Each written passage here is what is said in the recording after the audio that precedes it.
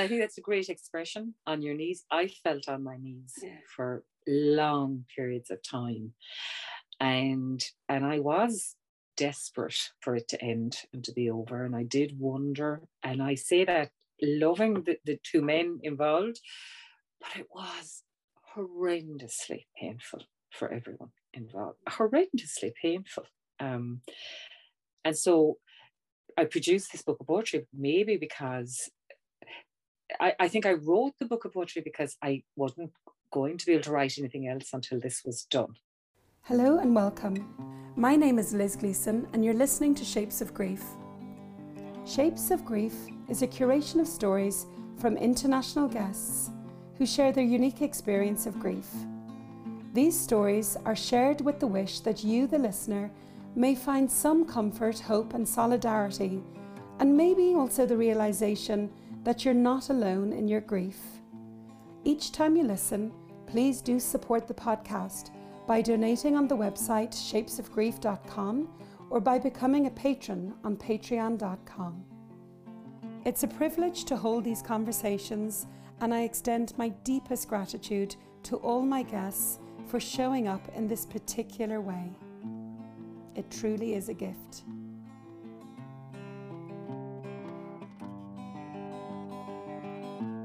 Welcome back to Shapes of Grief, everybody, and I'm completely thrilled to be joined today by poet and writer Mary Kennelly. Mary, you're so welcome. Thanks, Liz. Mary sent me her book. It's called Into the Grey. It's a new collection of poems about your two uncles. Nobody has ever contacted me before about the grief when an uncle dies, and it made me realise that, similar to sibling loss, it's quite a disenfranchised grief and an unacknowledged grief. I think it is because in the case of my two uncles, one was a priest, so he didn't have a family. So, what do you do when somebody doesn't have a daughter or a son who is next of kin? Somebody steps in, somebody, is there because there's still family, and in the case of my other uncle, he had one child who herself was not in a position to look after him. He was divorced, actually. So again, he was also on his own. So what do you do? And they became a very big part of my life as they needed more care. Yeah. And it sounds like I read the book in its entirety this morning, Mary. And as I said to you before I pressed record, it was responsible for a very wet face in this house this morning. Once I'd sorted out my kids, I actually made a cup of coffee, grabbed your book, which arrived in the post today, and I climbed back under the duvet. And my 15-year-old came in at one stage. She's like, "What's wrong with you?" Somebody asked me why poetry. Now, I tend to write mainly poetry, but it lends itself, this particular book, because actually I wouldn't recommend anyone do it the way you did it. It is a little bit heavy and oppressive, whereas it lends itself. It's a thing like grief, which needs to be eaten in small bites. And it lends itself to that. Actually, I didn't find it, maybe that's just me, but I didn't find it heavy or oppressive at all. It was like you completely got the finger and pointed right on the little part of me that has felt all of these things. Actually, this could have been me writing this, except I don't have your eloquence. I've had all of these experiences. Yeah. But to see someone else write your lived experience that you've maybe never vocalized with somebody else is amazing. It's like, it's so validating and it's such an acknowledgement. Like I literally used up practically a whole pad of Post-its this morning. And I don't know how we're actually going to manage the next hour because there's so much that I want to talk to you about. Yeah. And I suppose for me as well, you probably don't know this, but my father died last year in March, and he had dementia. So there's so much that resonated with me. This is such a gift. I'm so struck, Liz. I suppose to say, first of all, when the boys, my boys, as I call them, when they were in the nursing home, I stopped writing. And I think that's something to do with the nature of grief, and in particular, grief, the grieving that goes on when you have somebody, whether it's dementia or whether it's another long-term illness that is terminal. When you are walking through a really difficult time, well, there was just no room in me for creative writing. There was no part of me that could stand back and look at it objectively, you know. I just had to live it. And then after Brendan died, Brendan was the second of the two to die, and he died just last October. And suddenly it was like opening the floodgates, and this came out. But I did actually, I worried a little bit about whether, I had two main worries about in writing this. One is, my God, would anyone want to read this? Because, you know, but the second was, I didn't want to feel that I was intruding into the experience that John and Brendan had, that I was betraying their privacy, if you like, because the funny thing about dementia, we do tend to be very protective of our people with dementia. We do tend to I don't know if hide is the right word, but to allow them to fade a little bit into the background so they're not totally exposed as they decline. But I really looked at it and I just said, somebody has to write this, because family after family after family goes through this, and it's silent and it is a little bit hidden. And what I have been so struck by is, you know, we launched it last week, and there were people there crying. I had asked the Minister for Education actually launched it, but John McDonough, who had done the foreword and is a senior lecturer in English in Mary I, and John, I know him for years, and he knew Brendan also. So I thought he would be a good person to come along on the day and speak as well. He didn't talk. I was expecting something academic on the nature of poetry. You know, he talked about his dad who has dementia. My editor talked about his gran who has dementia. So I think it just, like, if it's worth anything, that's the worth of it, is here I am just saying, this is what it was like to love people, in my case, two at the same time, to love someone who has dementia and who's disintegrating in front of you. It's such a service, Mary, and I think at the heart of everything I do, it's all about the people, the humans, the relationships. And you know, I was teaching a group of GPs one day last year, and it was like, how, you know, coming across loss and grief in practice, and maybe giving them a little bit of an overview and how grief can affect the body. And, you know, I started off with my credentials, and I'm also bereaved. My dad died 3 months ago. And that was the permission for them to also be a human in that moment, and not just a GP, or, like you say, not just an academic, you know. And that's where, you know, the magic is. There's so many ways we could do this, and you've written a book of poetry. Can we start right there? And I wanted to ask you, would you read out Into the Grey, the poem, if you'd be willing, and then maybe we could have a chat about it. I will, of course. So this is called Into the Grey. Until I walked the road, I did not see the ruin, hidden, almost swallowed whole by thorns. No windows, roof, or doors remain, a one-time home disintegrating stone by stone. You were once my shelter and my rest, but now our bond is frayed by your crumbling mind and bones. I'm increasingly alone and left exposed as you descend ever further into the grey, day by day by day. Profound loss can rock our inner world. It's confusing, life-altering, and often scary. You've probably already figured out that there are no stages of grief. But are there other models, theories, tools, or practices that can help us to navigate the grieving process? To learn more, visit shapesofgrief.com. As Liz says, the more people who are grief trained, the more supportive and compassionate our society will be. And that will make life so much better for anyone coping with loss and grief. Now, let's get you back to the podcast. Yeah. it brought to mind a friend of mine who brought her parents to Bloom at the weekend. And I said, oh, how did your mum get on? Her mum has Alzheimer's. She said she didn't really notice. Yeah. You know, and it's this woman who was her harbour and her rest. And the ambiguous loss of this. They're alive, but they're also not there. The person you knew is not there anymore. Would you speak about that ambiguous loss a little bit, Mary, what it was for you? Well, I suppose I'll start by saying that the book is divided into a series of sections. You know, now there are two very tiny sections, but the two main sections, one is called John and one is called Brendan, because there are different forms of dementia and dementia takes different shapes. For me, John, who was the priest, we were extremely close, and I always knew that when the time came, if he was to die before me, I would be involved in his care.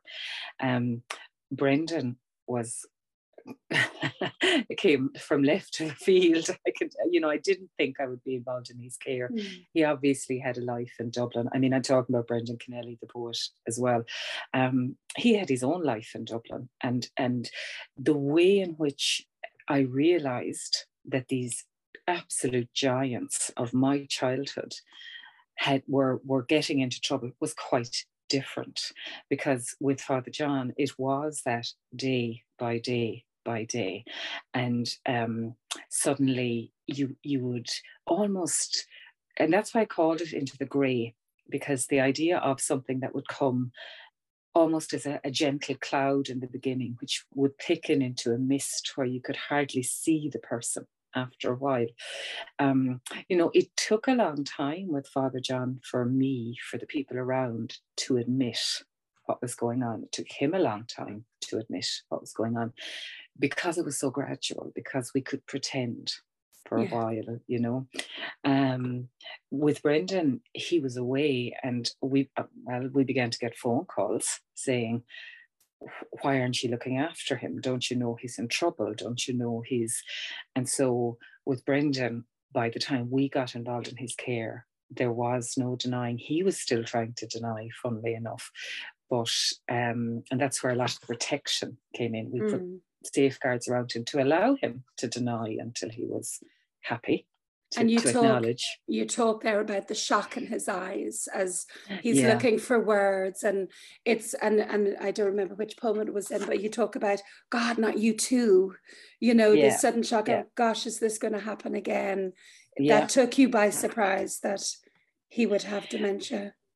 Well, in fact, it was like the voyage of the damned, because it's a scary thing.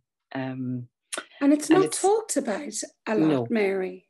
No, it's not talked about. And I assume there must be a genetic component in my family. So I know myself and three other cousins who were very involved in the care of their parents, or I had a cousin who was very involved in John and Brendan's care with me. Sometimes we sit around, and we're all in our 50s now, saying, oh, is this going to happen to us? It's so, I mean, there's so many layers of tragedy and layers of silence in this. And at the center of it all is this person that you're losing. The best way I can put it, I do call them my boys, because they became like children, down to having to hold their hand. And make sure Brendan in particular could be a devil when he wanted, and just make sure that he didn't go off and do something we were all going to end up in jail over. And towards the end, they were like babies in a bed. They were not verbal. They were not able to walk. They were not able to manage movement themselves. They required complete care towards the end. So, and not everybody has that. And I suppose I just want to be careful that my experience isn't going to be everybody's experience. There's a spectrum of possibilities there. I'm laughing there. There was one poem that did make me laugh out loud. I'm just trying to find it here. When you said you were lucky Brendan wasn't arrested, when you talk about his car, the black shiny car. That was actually John's car. Was it? I just said the most. Yeah, Brendan couldn't drive, which is hilarious because a lot of people will know he did a car ride many, many years ago, but he was not able to drive. So John's one is under a misfortunate car. And actually, the reason I wrote this poem is because I suppose I was writing immediately after Brendan had died. John died in August of 2020 and Brendan died in October of 2021. And after John died, I had tried to write and I wrote some poems, but it wasn't happening and Brendan was getting sicker. And so I got, taken up with that. And the poems just rushed out because I hadn't been able to grieve for the one with the process of the other. Do you know? I think my grief came in October 2021 for both of them, because that's the time that I could rest and that's the time that I could say. So one of the problems was, I suppose, I found it hard to remember the nicer things or the funnier things. Yeah. And so I really had to sit down. And one of the funniest things of all is that poor old John bought this lovely car about 2 years before he went into the nursing home, and he crashed that car so many times.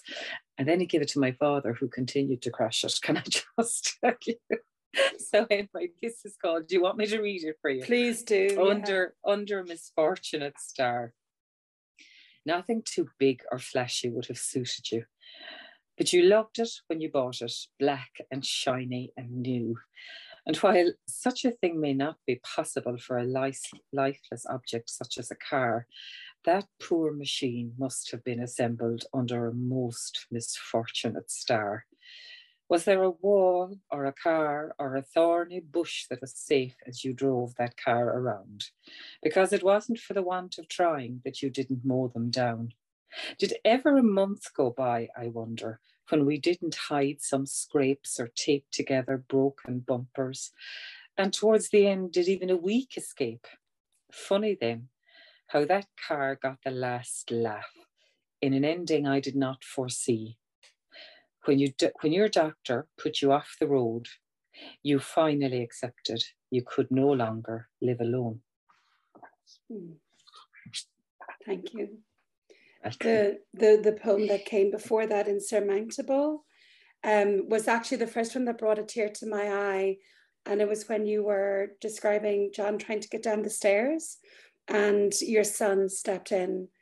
This boy or young man of few words, and offered his back and gave his great uncle a piggyback down the stairs. There was something about the passage of time or handing over to the next generations, or I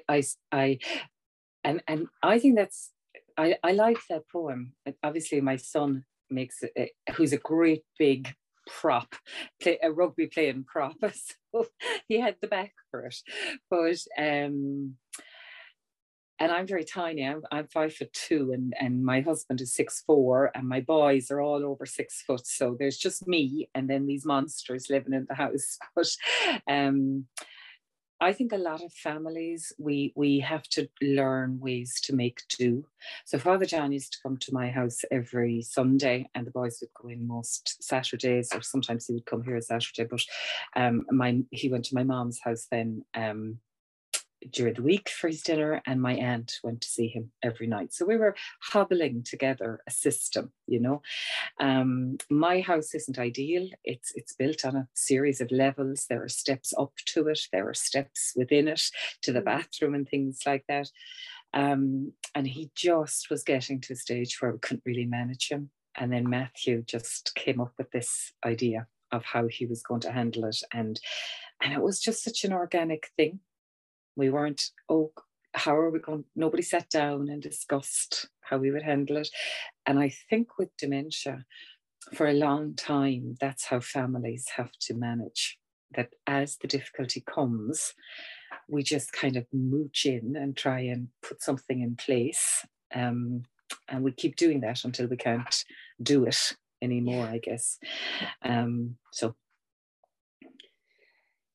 There's another one that resonated. I mean, they all resonated with me at some level, but did you know, and this is a poem that I really could feel you in it, Mary. I don't want to do this poem any disservice by reading it, so I'm going to ask you to please read it again, and maybe we can talk about what's in there. But it's certainly, okay.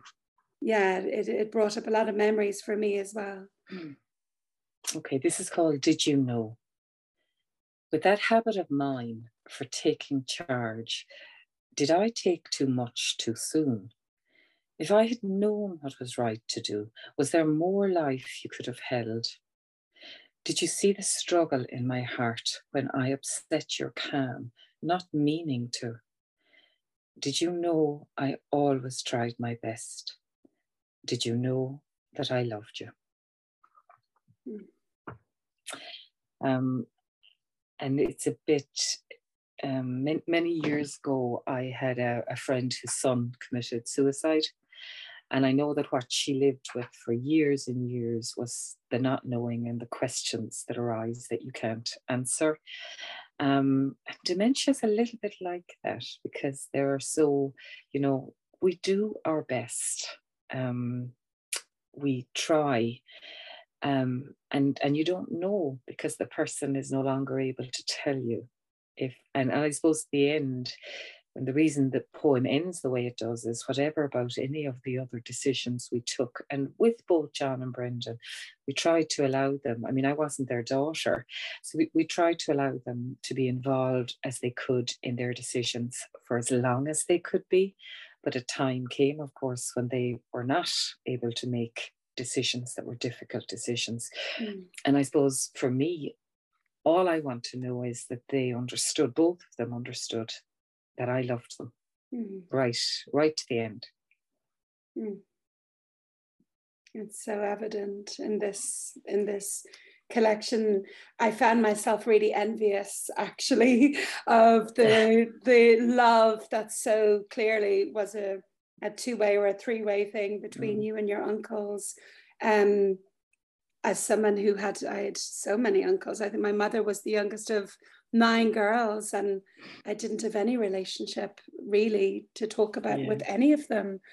And here you have this incredible, these benevolent beings. You say it somewhere, I'm sure I'll come up to it, but the way you describe them, these benign, caring, wise beings that were there, and you insinuate in one of the poems that you were a wild teen, and that they sort of had your back. Would you speak a little bit about that? Maybe you can tell me which one that is.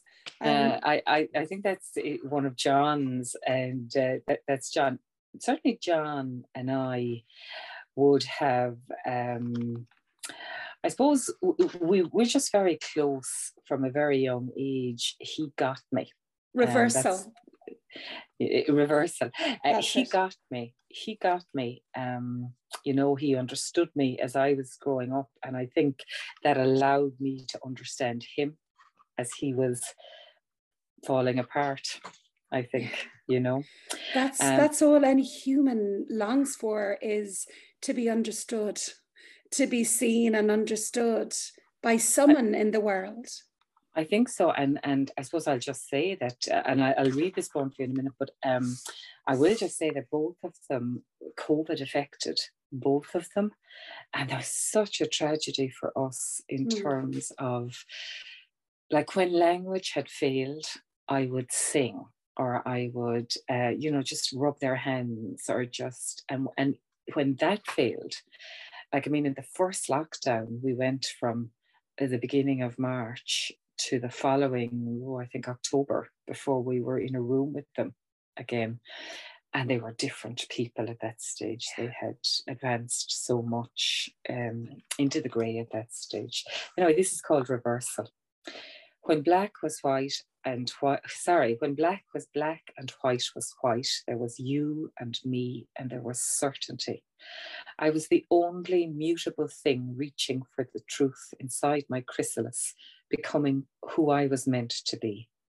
To me, you were as constant and as warming as the sun. Your hands tried to hold me steady when I was a child. Your voice sang for me and carried your wisdom when I sought to test everything by running wild. Now that black is white and white is black, the adult me must help you walk and steady you. I hold your hand and rub your back. I chase away your fears. And when you're lost, I try to reach and rescue you. I think about the safest things for us to do and say. I sing and coo and mother you as if you were my own. Now black and white are swirled into the grey. I am the protector, you the vulnerable one. Yeah. That it's like birth and like death. You know, I remember when my daughter was born, I thought, I don't love you because I don't know you, but boy, would I kill for you. I was the real mammalian, you know. Yeah. And then when my father was dying, it was that sense of, you know, I was like a cheetah protecting him and making sure that, you know, everything that was administered was proper and correct, or that nothing that wasn't needed was administered as well. Tell us a little bit about that for you, Mary. Well, certainly it was. We were very, very fortunate, and I will say that, and that links into the last poem in the book, which is called Thank You, because the book is, and I never had any doubt about this. People say, aren't you very good? And I don't feel that way. I feel that John and Brendan were able to. They would really want to thank both of the care homes that looked after them. It took me a long time to be able to express what was so exceptional about them, but I think I have it now, or a way to try to explain it. I was there with John one day, and the same would have happened with Brendan, and somebody came in, and it was long beyond the time when they were leaving the nursing home or were managing the day-to-day.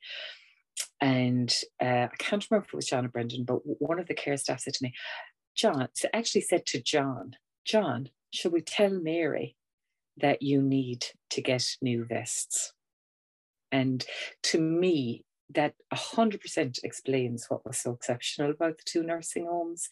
They saw the dignity of the person when the dignity had almost disappeared. They saw that these people had been adults, had been, you know, both very intelligent, very formidable men in their own ways. And they saw that it wasn't okay to diminish them more than they had already been diminished.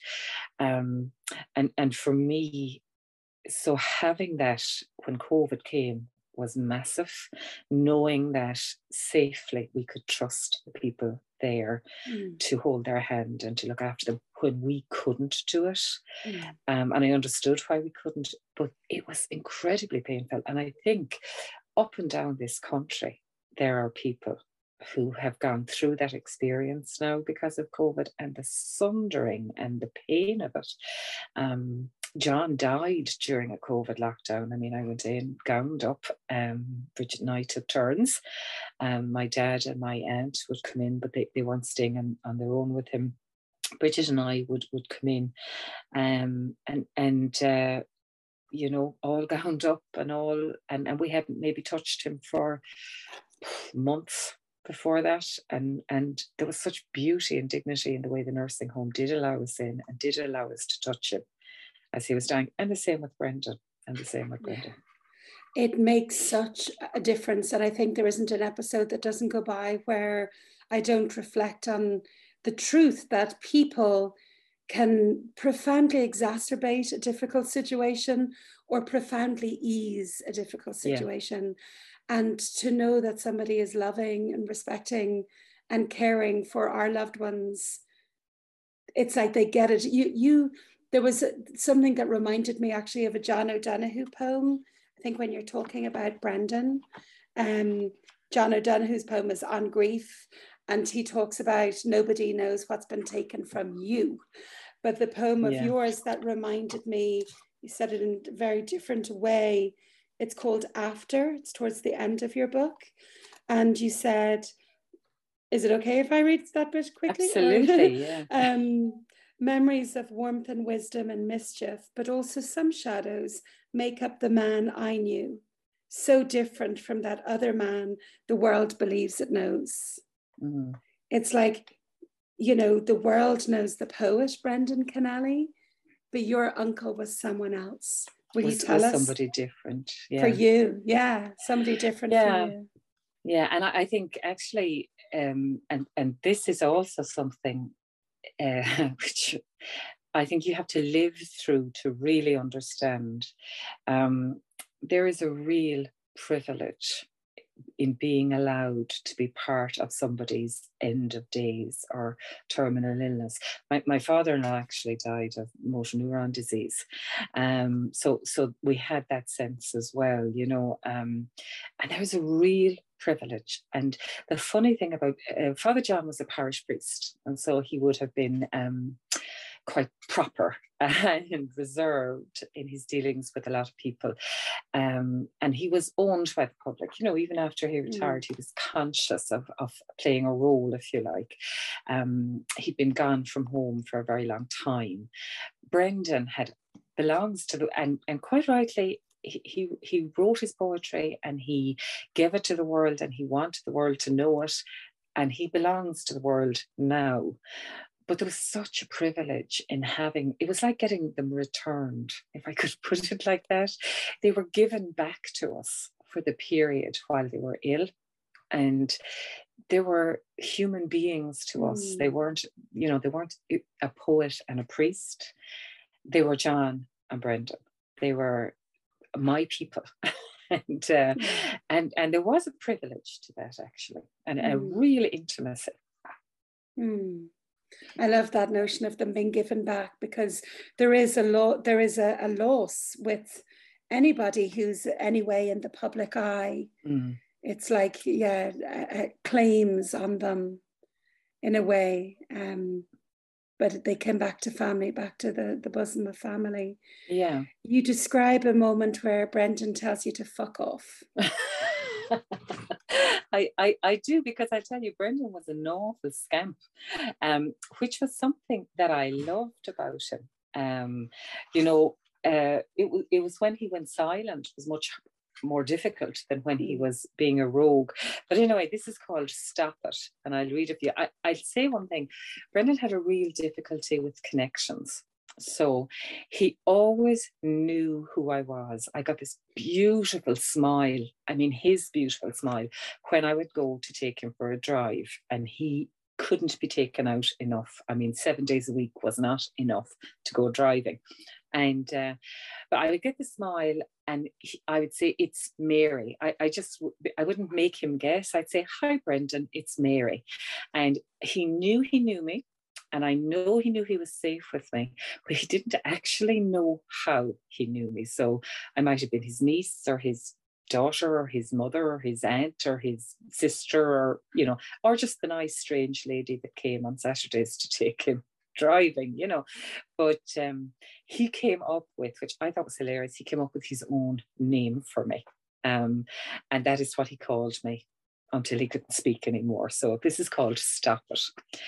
One day you told me to fuck off when I told you to stop it in vain. Then you laughed and did something outrageous just to hear me say stop it again. Some days you indulged me in thinking that I was perhaps getting through, only to let loose with an almighty cracker and I'd throw a stop it at you. And to show me that I would not win as we played out our little game, you smiled when I came on that visit, and Stop It became my new name.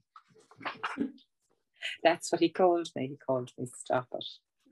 You know, and I suppose just to say, Brendan suffered from frontal lobe dementia. I mean, different types of dementia present their own challenges. John had vascular dementia, and so he would drop. It was like an elevator.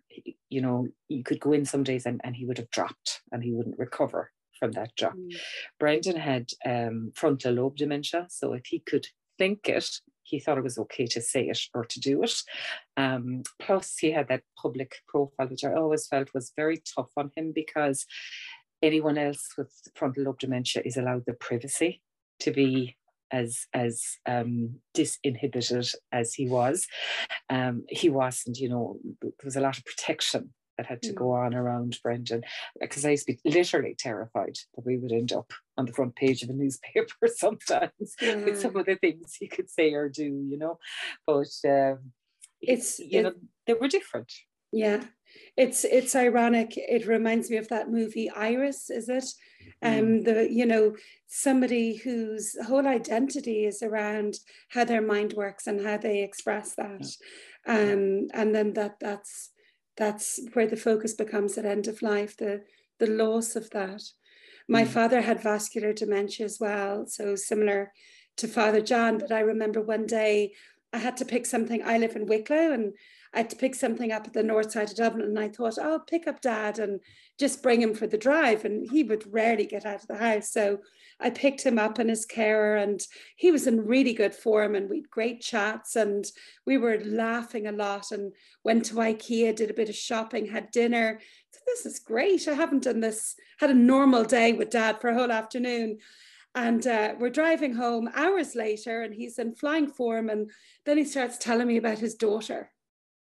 I thought, oh, Jesus, who has he thought has been with him all day? And, it wasn't the first time. He used to often think that I was his sister, Jackie, and my aunt. And I'm wondering, do you remember the first time that you realised Brendan or John didn't know who you were? Brendan had tremendous, it was something, obviously some part of the degeneration in his brain that meant he really struggled with connections. So I would, like, he'd kind of, I'd come and I could see his mouth forming the word Mary for a long time, and then it wasn't. And that's when I began to say, hi, Brendan, it's Mary. And it's such a simple thing to do, to just give them what they need to carry on the conversation. And he knew I was Mary. And sometimes I would say, you're my uncle. And we were really fond of each other. We were good friends when you were younger. But then he might, like, we had this, we would drive. We had a kind of a route that we would drive every so often. When I was feeling brave, we went crossing the ferry one day, and that from Kerry to Clare. Now that just was not successful because we had a really smooth crossing, and he really couldn't grasp the fact that he had left the county, and he was, so we learned certain things were successful and certain things weren't. So we actually drove around a circuit of North Kerry through the same villages and that's where we began to script. Actually, it was something that happened a lot, and it became more important as John and Brendan lost their language, having a script that was familiar. So I literally would have the same conversation, sing the same songs, talk about the same people week after week after week, so that, they didn't have to, they knew their place in the script, if I put it like that. But Brendan would be driving around and he'd say, so I would have told him I was his niece, and then he'd say, did you know my mother? I'd say, yes, I know your mother. How did you know my mother? Well, she was my grandmother. Was she your grandmother? He'd be amazed at that. Or I remember once, it's kind of funny, we passed my mom and dad's house. I said, your brother Paddy lives in there. And I said, he's my father. And he said, oh yeah. He said, what's his wife like? And I said, well, she's all right, So he said, do you know her? I said, yeah, I do know her. And he said, how do you know her? I said, she's my mother. So he just didn't get connections. So actually, almost with Brendan, it was easier to see where the deficits were. Father John knew me to the end, and actually, I will never forget one of the last times I went in to see him, and he had, that first day when people kind of begin to really slip away and they don't speak anymore. And so I just came in and I just said, hello, Father John. And I just got this little smile, So even though language was beyond him, I choose to believe that he heard my voice, And there's a poem in there called Lies. And actually, we do have to lie to ourselves, or at least I don't know if it's the truth or the lie.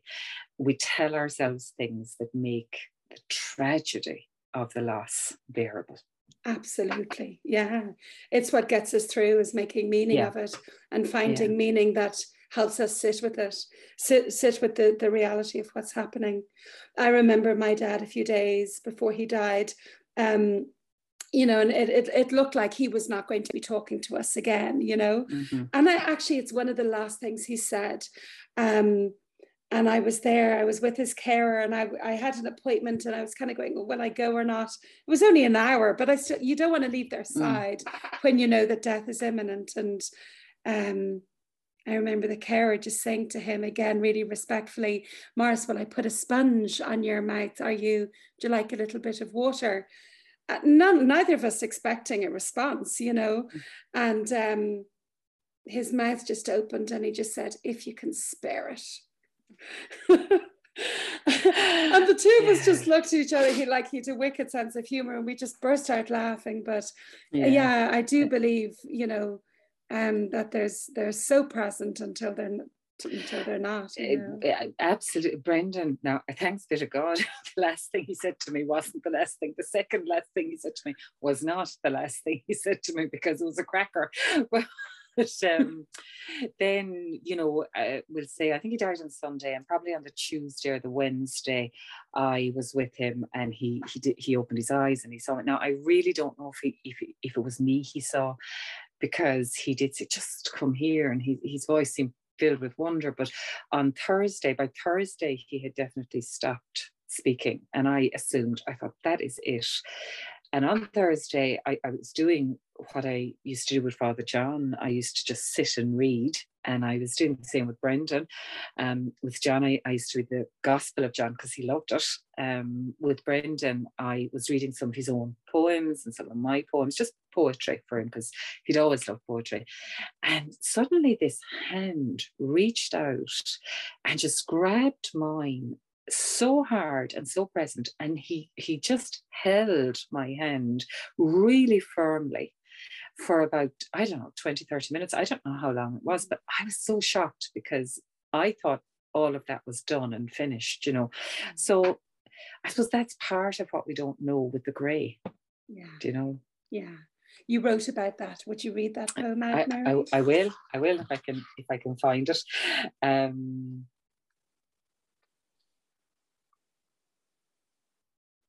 Communication. Yeah.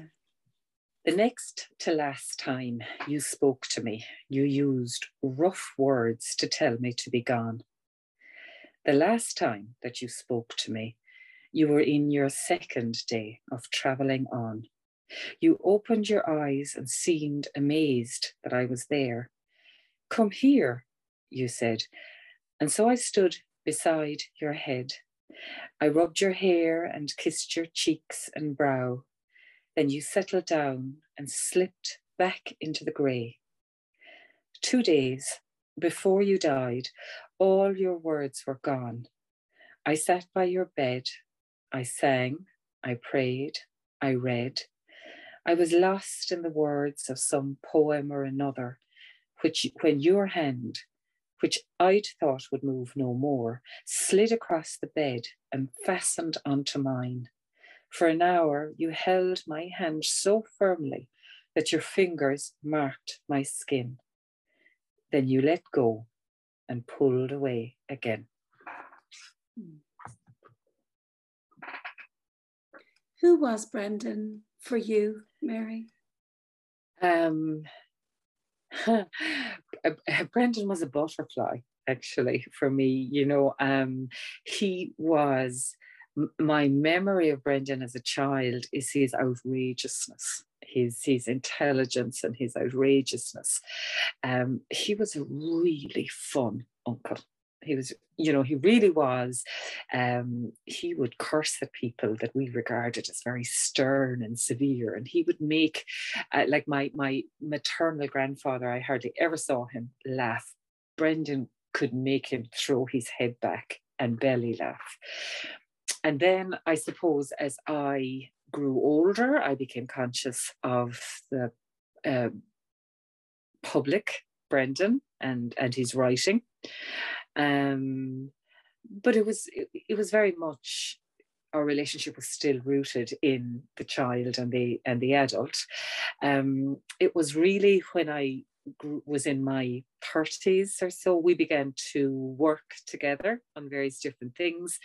And then that sparked a completely new relationship. And that was a very nice relationship because it was,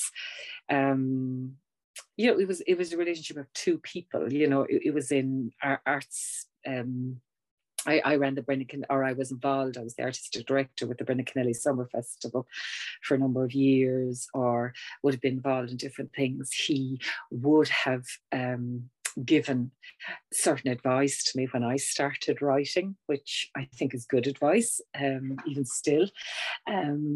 Sometimes I would say Brendan depresses me because I'll read, especially if I go to an event where people are reading some of Brendan's older poems or poems I haven't read in a very long time. I think, oh my God, why do I waste my time? He said it all before me, and he said it so much better than I can say it. And then he was somebody who needed care. And literally, and he was somebody who needed care maybe at a time that I wasn't as free with my care. I didn't, I already had John. I was working full time. I had my own kids. I'd been helping to look after my father-in-law, and then my mother-in-law, and then my husband had a foster uncle. So I mean, I was quite involved with other people. And when Brendan came, first of all, I didn't foresee how involved I would be. But what are you going to do? He was my uncle, and I loved him. But those 5 years when he was down, now I look back and I see how precious they were. And I see that we got to build yet another relationship in that time. And that's quite a burden of care you had on your shoulders. And in one of the poems, For Today, you say, look at the two of us, it's little enough, but we don't ask for more. And it's like, that's the last line, it's like this shrunken world that can happen when we're caring for other people. The world and society can feel so far away. How did you cope, Mary? How was your mental health through all of this giving to other people? And it was not easy, I would say that. And certainly by the time Brendan was dying, I remember being on the phone to a cousin who was very involved, who did probably more with Brendan, definitely more with Brendan than I was doing, but we were great support to each other. I have another cousin who's looking after her father who has dementia, and we were really a club. We did help each other. We understood the pain of what was going on, and it was wonderful in that way. But I mean, I remember talking to Bridget and saying, I don't know how much longer I can do this. I don't know, And there was that sense with both of them. I always say about John and Brendan, they weren't lucky enough to die from anything else. In actual fact, they died from dementia, which is not a nice way to go. And a lot of people are spared that because something else will kick in, and they had both had very bad hearts. So we had kind of hoped that maybe the hearts would give out, or they weren't lucky enough to die from anything else other than dementia, which is very slow and wasting and withering, and the lighter moments fade away, and it gets to the point where it's really hard.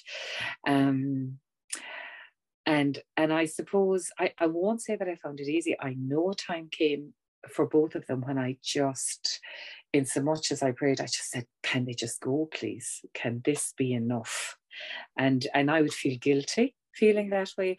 But I wasn't just talking about for me. I was looking at what I was doing to my dad, to my aunt. I was looking at what it was doing to myself and my cousin. I was looking at what it was doing to Brendan and to John. And certainly for both of them, a time came when I thought, this is enough. Can this be enough, please? Can this end? And so it's a really funny thing when you grieve for somebody like that.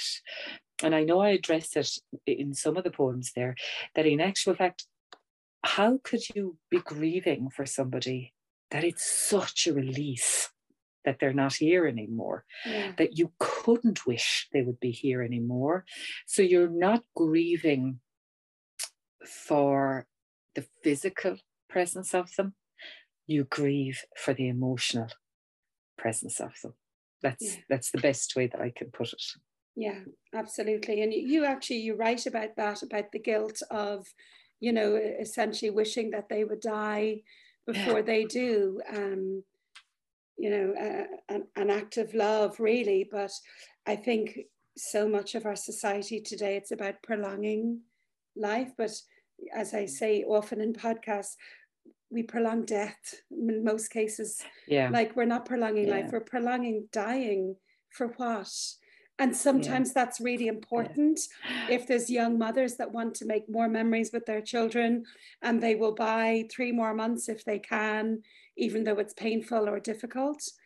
But that's not always the case either. Like, sometimes we just prolong death, and it can be cruel in some cases. Yeah, I know with Father John, and it's just such a strong memory, and it's such a painful memory for me. He had now, we did whatever we had to do. We went to the courts and things to sort it with Brendan, but he'd had his pacemaker battery replaced about a year before he died, or a year or two, and that's what I remember. I remember him being essentially dead, and this metronome beating in his chest, and the everybody just looking, realizing that this was such an unnecessary cruelty to put him through, So I do feel that there is a discussion that we have to have at some point when we're mature enough to have it, I guess, around and I very much see, for me, there are differences between actively ending somebody's life and unnecessarily prolonging somebody's life. They're two very different things. Yeah, 100%. When he got his pacemaker when he was very, very ill and dying, he said a year before he died. But... Yeah, he had his battery replaced in his pacemaker. Oh, sorry, yeah. Do you know? And like, I found it traumatic. I'll be like, that is one of the big memories of that last week, and certainly the last few days, is just watching and just saying, he was gone. We knew he was gone. In other ways, he had, he was breaking down and things like that. But watching this metronome beating, which wasn't his heart in actual fact, which was this battery, and thinking, how long can a battery keep going when there's nothing else there? Do you know? And you think it was the battery that kept going? It's no question or doubt in my mind. Now, I'm not a medic, but he was gone, or he was gone beyond where it was right for him not to be gone, where it was, and I suppose for me, when I look at death, I think something organic does happen. I don't know how to put this into words, and I'm not here to evangelize or anything like that, but you witness, when you're privileged enough to be with people who are dying, some process happening.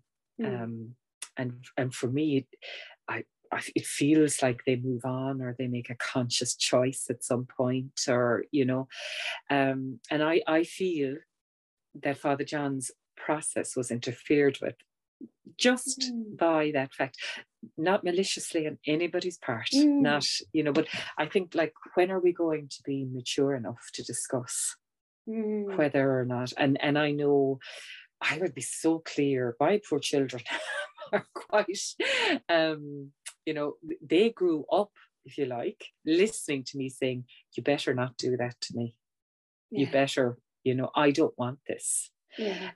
So we grew up, like, my kids as teenagers listened to their mom, and I don't know how good or bad that is, but sitting around the kitchen table saying, don't do that to me. I don't want that. I'm curious, Mary, because one of the last things I Googled while Dad was alive was, can a pacemaker keep your heart beating when you're dead?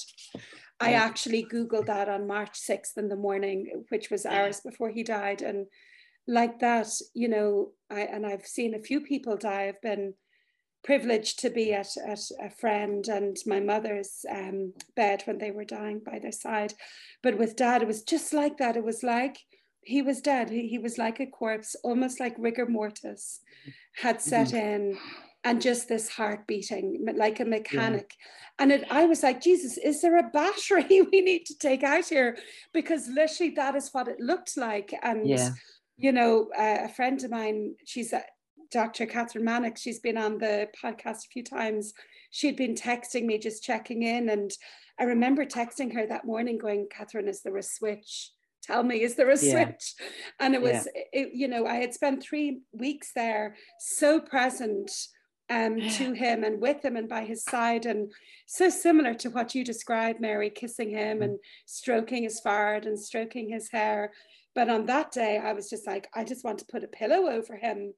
This is so prolonged, and is this natural? This doesn't feel right. And so I don't know. I mean, if anyone's listening, I don't know if medically that's possible or not, but it's curious that we both had that same feeling. Yeah, and I will say one thing, it is so difficult actually, just to touch back on something you mentioned, which is when a niece or a nephew find themselves looking after. There was no question. Father John had fallen a number of times and ended up in A&E and things like that. And I would have been very upset by how he was treated, by how a very vulnerable man with dementia was treated in A&E at different times. And I remember discussing with the nursing home, going and saying, look, if you think he has broken a bone, okay, call me and I'll meet him in A&E. But other than that, put him in his bed and make him comfortable, and don't put him through this if it's. And because it was obvious in one way that I was, and my aunt was with me actually when we had the discussion with them, and they knew we were the people looking after him, and they were very respectful around that. But it's a really grey area actually for nieces and nephews. I wasn't his next of kin. I wasn't his daughter. I wasn't, you know, and it can be really hard trying to make those difficult decisions around care and around those kinds of things. Should a pacemaker battery be replaced, for example? Does a family member have a right to say, no, I don't believe you'd have wanted that? You know, and I think there's a massive discussion.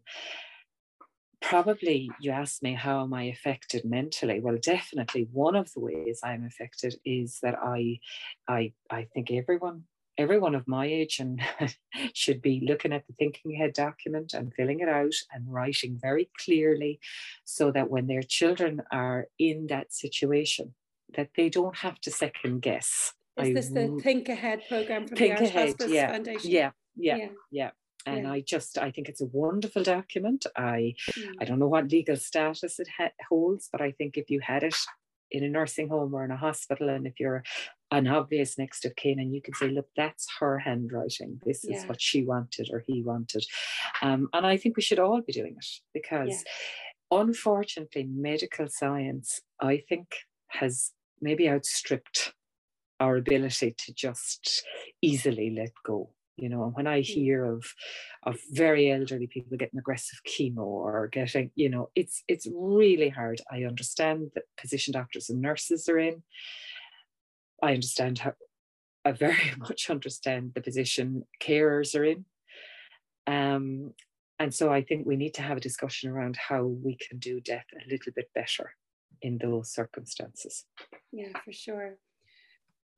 You consciously turned towards your two uncles and stepped into care for them. What was that like personally? I mean, you say there you had a father-in-law who was ill, you've got 3 children, you're working. Something in you consciously or unconsciously, I don't know, turned towards these men and decided, I'm going to be available for them. The process was different for both. As I say, with Father John, there was never a question. Like, we had been extremely close always, and he really was. You know, he was like another father to me, really. You know, we were close. I was his favorite. He had no bones about letting the world know I was his favorite. You know, it's very hard not to love somebody who lets everybody know you are their favorite. And with Brendan, it was a more gradual process. Did it cost something? Yeah, it did cost something. It did. And caring for all of the people that I have cared for in my life has cost something. But I suppose it wasn't something I could say no to. I'm not making, you know, I'm not an angel here. And there were lots of days that I was tired and cranky. And sometimes there were weeks and I was just, I cannot do it this week. I just can't. I need to take a week off here. It's so important to say, because we'd be doing such a disservice to people listening who are, you know, on their knees caring for someone. Yeah. It would be a disservice to make it look like it's this beautiful thing that you go through with someone you love, and then you produce a book of poetry at the end of it, you know. and I think that's a great expression, on your knees. I felt on my knees for long periods of time. And I was desperate for it to end and to be over. And I did wonder, and I say that loving the two men involved, but it was horrendously painful for everyone involved. Horrendously painful. And so I produced this book of poetry, maybe because I think I wrote the book of poetry because I wasn't going to be able to write anything else until this was done. This is my catharsis. This is my way of dealing with it. I might have published it for different reasons, but I wrote it out of compulsion, really, you know, as my way of sorting things out. You said in one of the poems, it's like you had no memory of the other versions of them in the midst of the grief. And I think that's so true. It's like we have to really process the death and the loss and the dying and the anticipatory grief, all of those things, to be able to then access the whole person. And I remember for me, and this didn't quite seem to happen for you, but it also kind of did. I can see a process for you through the book. But for me, like, I was really close to my dad, you know, and he was fun and he was my go-to person. And he wasn't really wise like your uncle, so I'm totally jealous of that. But he was there, and he would be present, and he cared, and he was loving, and he'd follow up, even if he didn't have amazing words of wisdom, or even if he did, I wouldn't have listened. But I lost that bit by bit, you know, over maybe a 5-6 year period, to the point that it was so gradual. It was like this gradual thing melting away, that I had forgotten. And it was only when he died, and then, say, school friends or people I haven't been in touch with for a few years reflected to me what he meant to me. They were like, oh my God, your dad, I'm so sorry. I know he meant the world to you. And he was always in your house. You're always so close. And it was like this flood came back. I got him back in death. I got that back, you know. Would you speak to that? Because you've written a little bit about that. I had a question for you, and then I read your poem on it. Yeah, I mean, I have. There were two things I'll speak to about that. The first is that I found it desperately painful during the process.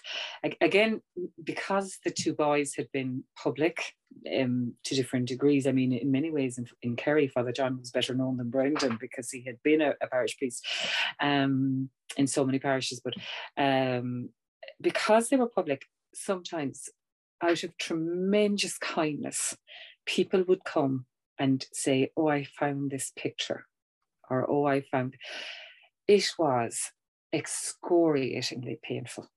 There was no other way for me to do what I was doing except put my head down, look at my feet, and take one step at a time. I mean, I just existed day by day. And I mean, there are poems in there about I didn't know who I'd find each day, about having to just accept, you know, that poem that you referenced, look at the two of us, it's little enough, but it's enough, you know, having to accept that.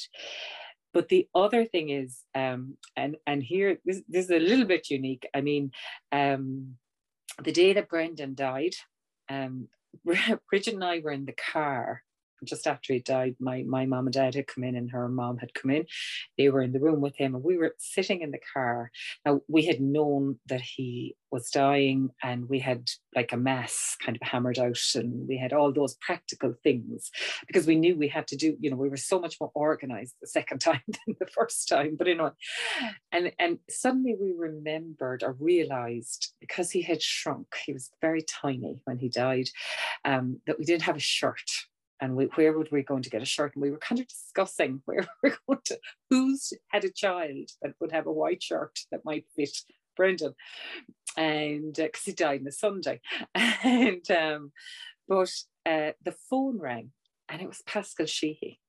It was such a bizarre thing, So we're discussing the absolute mundane things that every family has to discuss. And then there's RTE looking for a comment, and the first thing that came into my head was, how in the name of God do they know? We're still trying to make sure everybody in the family knew. But and then that night, or that evening, when everybody's gone, I just went back down to the room and I spent a little bit of time with him.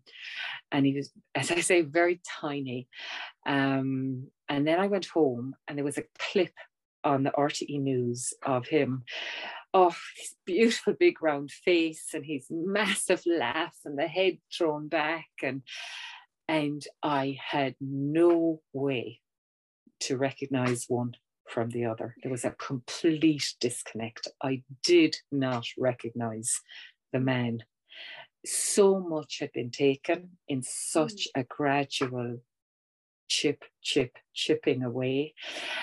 I didn't know who the man, he was a stranger. He was not the man I had left that day. And I think that's something that happens with dementia. And I think part of the healing that happens with dementia, part of the way you know you're healing is when you can actually look again at the happier times and remember again the happier people and in my case, the giants that I had known. Yeah. And it's so much of what you describe, Mary, it resonates so deeply, that bird-like creature in the bed, like that. My father was a rugby player in his day, and this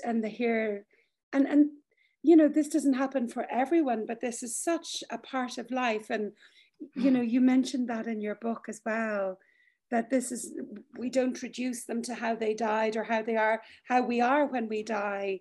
It's a chapter or a line in a poem, Yeah. What are your words? What words did you put on that? Do you know the one I'm referencing? I do, and I'm pretty sure it's called After, isn't it? No, Hindsight. Oh, yes. Yeah. Yeah. Do you want me to read that one for you? That's the last one, please do. Yeah. Tied up and blinded as I was in the decay of your last years and months and days, I had forgotten the you were before. In those first days and weeks of after, I was caught off guard by the shards of sound and story of the younger you. They clashed with the raw reality of the men I'd said my goodbyes to. It took a while, but slowly I began to reconcile the older and the younger man.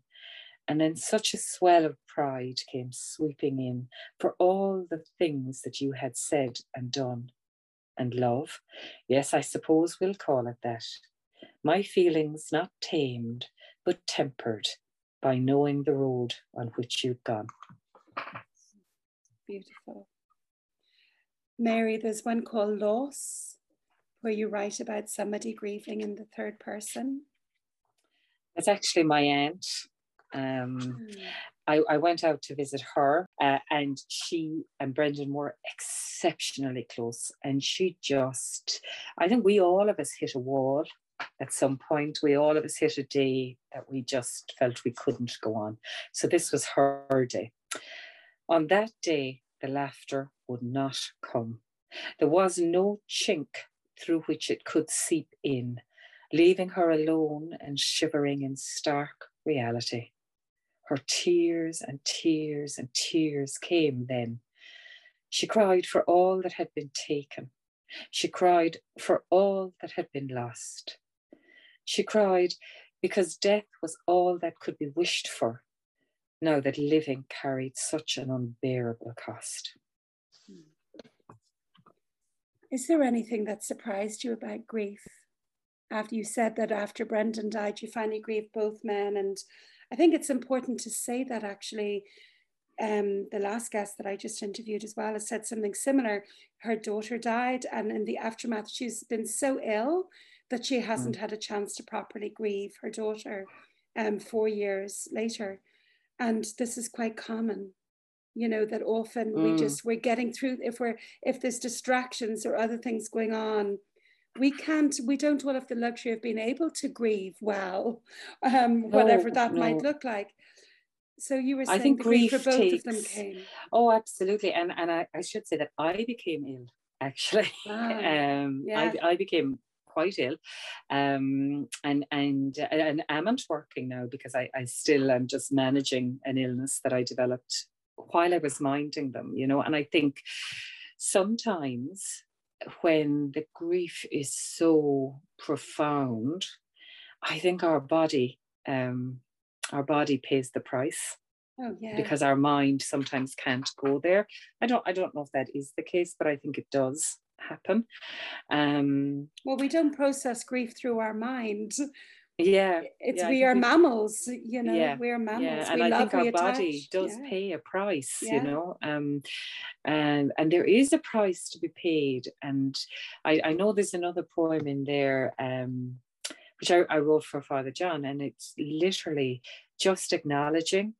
And I think this is true about grief, and this is something I have learned. We are entirely different from the person we have been before. I'm looking for that. Yeah, the word you use is "I'm altered." Isn't that the word you use? I'm altered. Yes, that's correct. Yeah, I took a note of that. And we are very much. It's called Here. Here, page 41. Here, yeah. Our always and our everything have led me on to here. Our story, twisting and soaring, tragic and serene. Because there was an us, I will be different as I travel on. Since the grey, without a sliver of mercy, came to call and took our everything away, I am different now, less certain, my tethers less secure. From the outside, I don't think it can be known how I am recast by all that you and I went through, how you were always here inside me, how I have been made anew. And I think that is what I have learned about grief. That and the fact that people, that we do a lot of talking about grief as a society, and we are intolerant. I think there's a sell-by date on grief. Years ago, I wrote a poem called Humpty Dumpty for my aunt, who kind of fell apart when her husband died. And people understand it for a while, and then they're like, come on, pull yourself together. And I think each time we go through, we're tempered in that way, are tested in that way. We are just different people. There is no going back to who we are before we knew that level of grief. Yeah, definitely. And I said altered, but the word you used was recast. Recast. Somehow recast, I kept altered in my head. Yeah. Yeah, that it's we, you know, the people think that grief is a process we go through with a beginning, a middle, and an end, and then we're back to normal. But when we have a profound loss, it does alter us. We have to change to accommodate our loss. We have to grow, fall apart, break open, whatever way we do it, to be able to find space for that grief inside us. Because our person is never undead, you know. No. But there's something there. There's something there you say, Mary. I'm different now, less certain. My tether's less secure. And it's so incredible, because it is like, I study grief, right? I'm a grief trainer, a grief educator. I have a master's in bereavement studies. You know, I've studied the great John Bowlby and attachment style. And you are saying all the same stuff, just in the language of poetry, you know. It's, you know, the attachment theory is that the Bowlby and John Murray Parks noticed that toddlers, when they're pulled away from their caregiver, their mother, have this, they're untethered. They're, you know, they cry, they want them back. I need them to feel okay again. And they notice that people who are grieving, it makes sense, have a similar attachment. And when someone we love is pulled away, we just want them back. We're untethered, you know. And these attachments, these relationships regulate us. And you grew up in this family of, I don't know how many thousand people are in your close family, but it's something that's taken so for granted when you're in it, just that these people are there like the trees. And it's only when the trees begin to fall do we start to feel the nakedness maybe of our own being on the world. And would you speak a little bit about that, these great trees falling around you? Actually, it's such a nice phrase to use. My father-in-law, who I was really fond of, used to say the shelter belt is getting thin. That's how he was one of a big family. And when, as his brothers and sisters began to die, he said, my shelter belt is getting thin. And for me, that's kind of what it's like. And I don't think it necessarily needs to be family. I think as humans, we seek connection and we create our own forests, if you like. You know, we and as we part with those people, certain things happen. As the outer trees grow thin, we become the outer trees. And that's actually a very funny thing I find. I look at my nieces and nephews now, and I have squillions of them. And I look at them looking at me in the same way that I looked at my uncles and aunts, you know. It might be something as small as me helping them fill out a CAO form, or it might be something, you know, but, you know, they look and they assume a wisdom, and the funny thing is, when I'm in these booths, I don't feel particularly wise. I don't feel particularly accomplished or finished. I still think I'm searching and trying to be the person that I'm meant to be. But I just think there is an intergenerational thing that happens. And I suppose for me, and I know it comes to attachment style, or I suppose we are created and molded by the people and the events in our lives.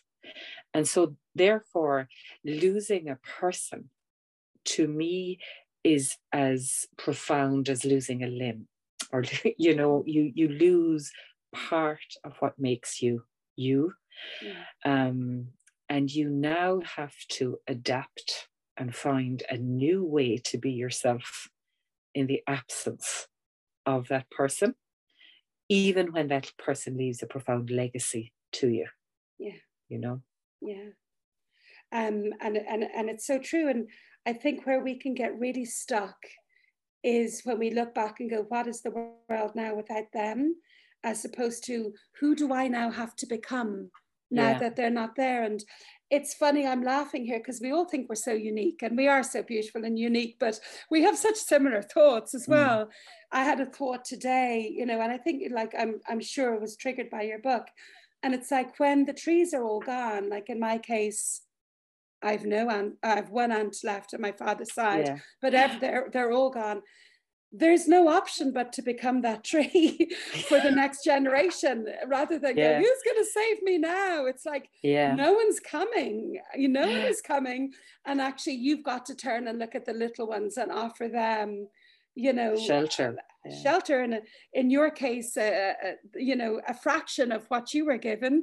In my case, a lot more than what was available to me. But yeah, that's our option, is, do I crumble or do I become the tree and pass on that legacy? I always remember looking at my father and aunt. She used to visit a lot when we were young, and they would be in the kitchen talking, and after a while, my father would say, get out now, go out and play outside, get out, go on, we're talking here. And I have such a clear memory of thinking, when I grow up, I'm going to have really important things to talk about all day long. That's how I know when I'm an adult. I'm still waiting. So, I'm waiting for that sense. So I think that's the big, that's the fallacy, isn't it? That the people we looked at as completed and formed human beings, now we are being looked at in that light. And yet from inside we know, I've got a lot to learn yet. I just hope I have time to learn it all, I'm still growing up. I'm still trying to figure out this being human thing. And, I think the older I get, I hit 50 in March this year. It's like, it's just not going to happen, Liz, actually. Yeah. It's just not going to happen. And I think the growing up is actually accepting our humanity and, our weaknesses and our, fallibility and all of that. I'm laughing because I was 50 a year and a half ago. And actually that's what I'm working on now, is a whole series of poems, which I'm hoping to, I don't know if it'll be a book, but I'm hoping to work with artists, female artists of around the same age, like on this whole thing of, well, I'm 50 now. Am I supposed to just die or be old or something like that? Where's my place in the world while I'm still trying to figure things out? So that's why I'm just laughing at you saying exactly what I'm thinking myself, how do we find who we are? And it's the story through the ages, of youth is wasted on the young, we spend our youth wishing we looked different or were with someone different, and then we finally accept our lot. It's like, God, now I've lost all the youth that I so desperately didn't, reject it for so many decades. But it's almost like there's no way around it but to go through that. And it's like, no matter what we teach, it's like grief. We can't fully understand it until we're sitting there with our belly shaking, or on our knees. Yeah. It's one of those experiences that is so embodied that unless we're in the body feeling it, it's hard to get our heads around. But I think poetry is such a beautiful way of, giving other people at least a taste of maybe what's to come. And although if maybe some people haven't experienced this yet, they read this book and then go, that's what she meant. Or that's what, that's what that line meant. Now I'm living it. Now I understand. Because you refer to the youths board learning your poems or something. And it's like, it means nothing when it's not in your reality. Yeah. Or when you, that's a kind of a laugh. Brendan had he was so delighted when he was his poems were put on the honours course in the Leaving Cert. And if anybody is out there who's had to study his poems, it's worth it. You've no idea how happy you made that man. He was so delighted. But he was delighted, but at the same time, he'd always felt that poetry should be something that you can understand without a huge amount of analysis. He didn't want his poetry to be obscure. I don't want my poetry to be obscure, actually. I can't really see the point in writing it unless it can mean something to people, And so he was caught there between that kind of a thing that, yes, his poetry is in the Leaving Cert course, but now people are going to be trying to dissect it and explain it, when all he wanted was people to get it, to feel it, What do you want for this book, Into the Grey? This book was very much, this was my thank you, because they couldn't say thank you anymore. So this book was my thank you to the 2 nursing homes.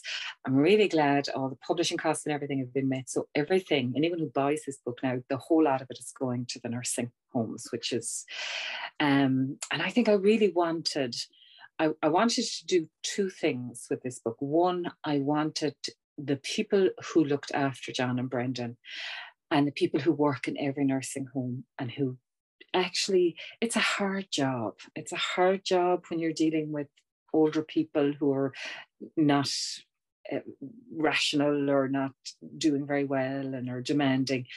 It's hard to keep going in there and doing it really well. So I felt that somebody needed to say, you're amazing.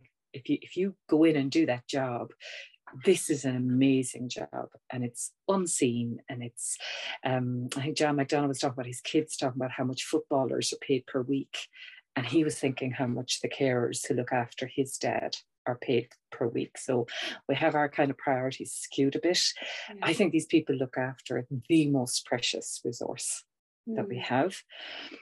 But I think the second thing was that somebody who is living through this and who is struggling, because as I say, I spent a lot of time on my knees while this was going on.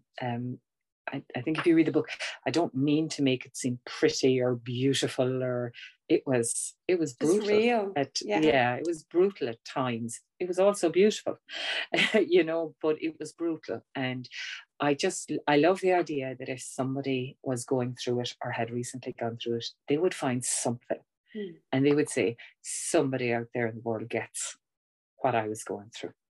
It's honestly such a gift. And when I sat down just to pick out a few poems this morning that I'd be able to reference with you, I read the entire thing cover to cover. And after I'd read Hindsight, which is the last poem, while you have your thank you there at the end, I immediately flicked to the front. I was like, oh, please, may she have signed it for me, and I was so delighted that it was signed. But it's a book about anticipatory grief. It's a book about dementia. It's a book about ambiguous loss. It's a book about love. It's a book about service and being of service to each other in life. It's absolutely beautiful. I love the cover, actually, Mary. I wanted to ask you who designed that and what's to be read from it, or is it up to everyone to that was actually I think everyone can see it as they want to see it, but it was, and I'm very grateful. I have a great team around me. I've had the same graphic designer work on pretty much all of my work, Tom Moore. Rebecca Carl, who I did a book with, my first book was with Rebecca, actually. I've worked with artists on a number of books. And I was talking to her about it, and she had known John and Brendan, and she said, I would really like to do a painting for you.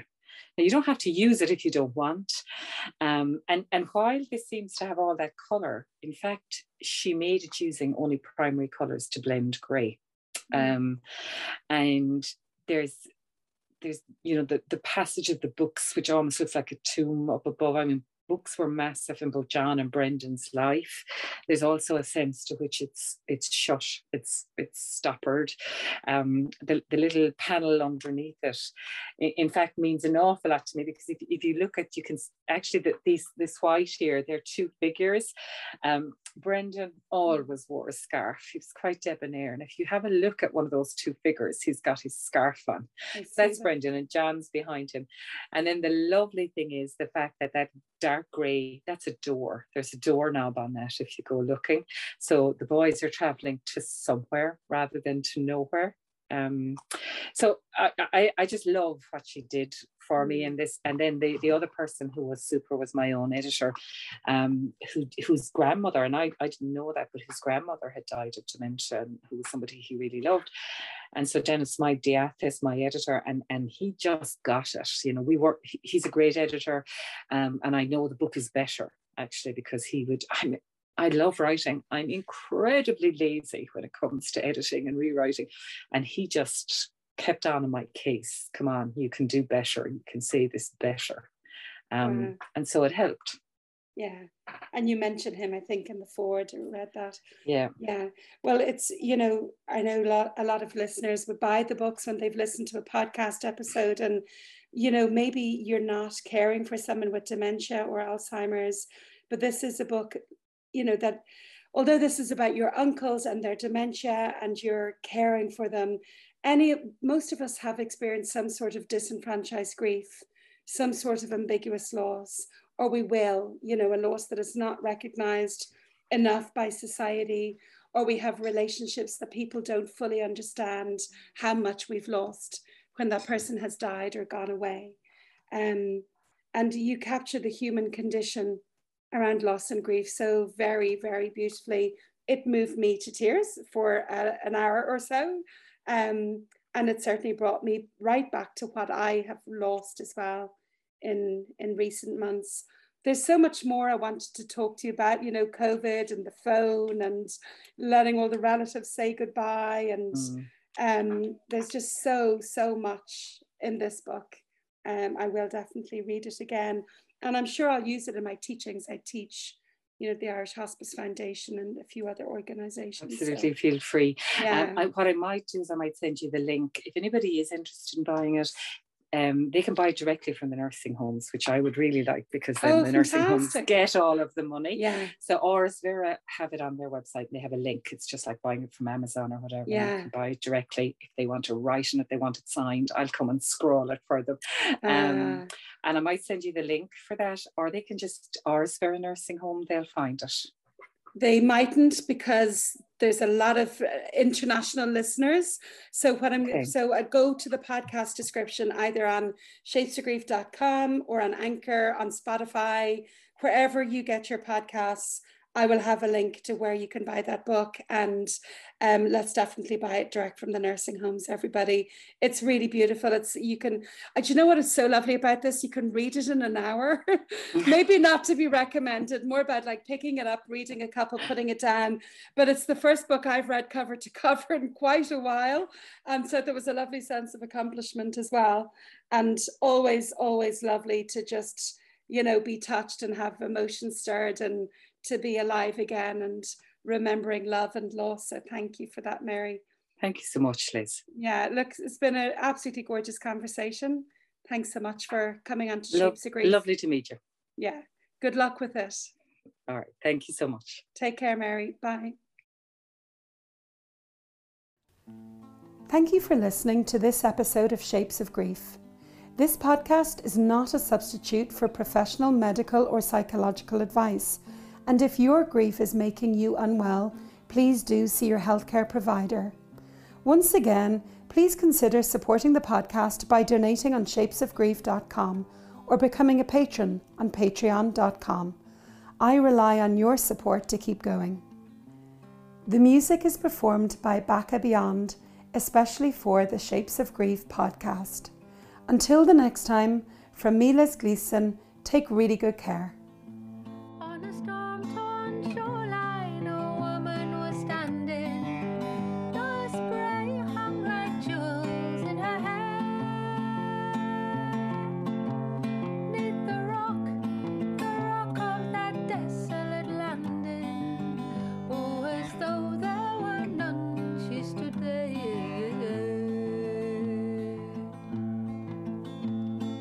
She has come down to condemn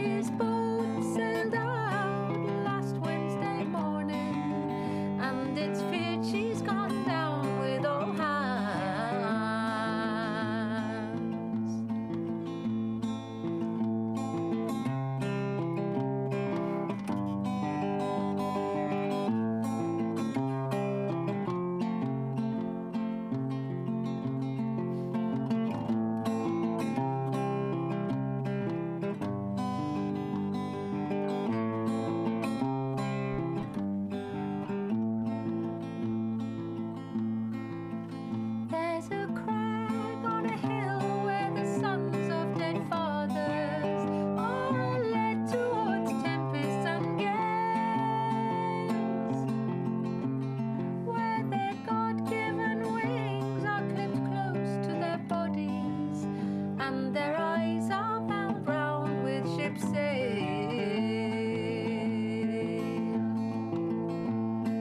She has come down to condemn the wide ocean for the murderous loss of her man.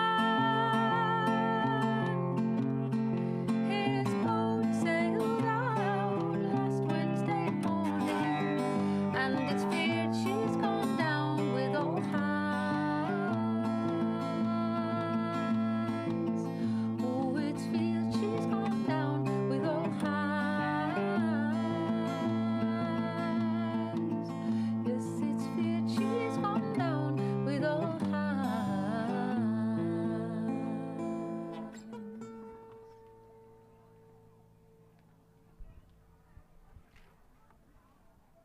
Gorgeous. Absolutely gorgeous.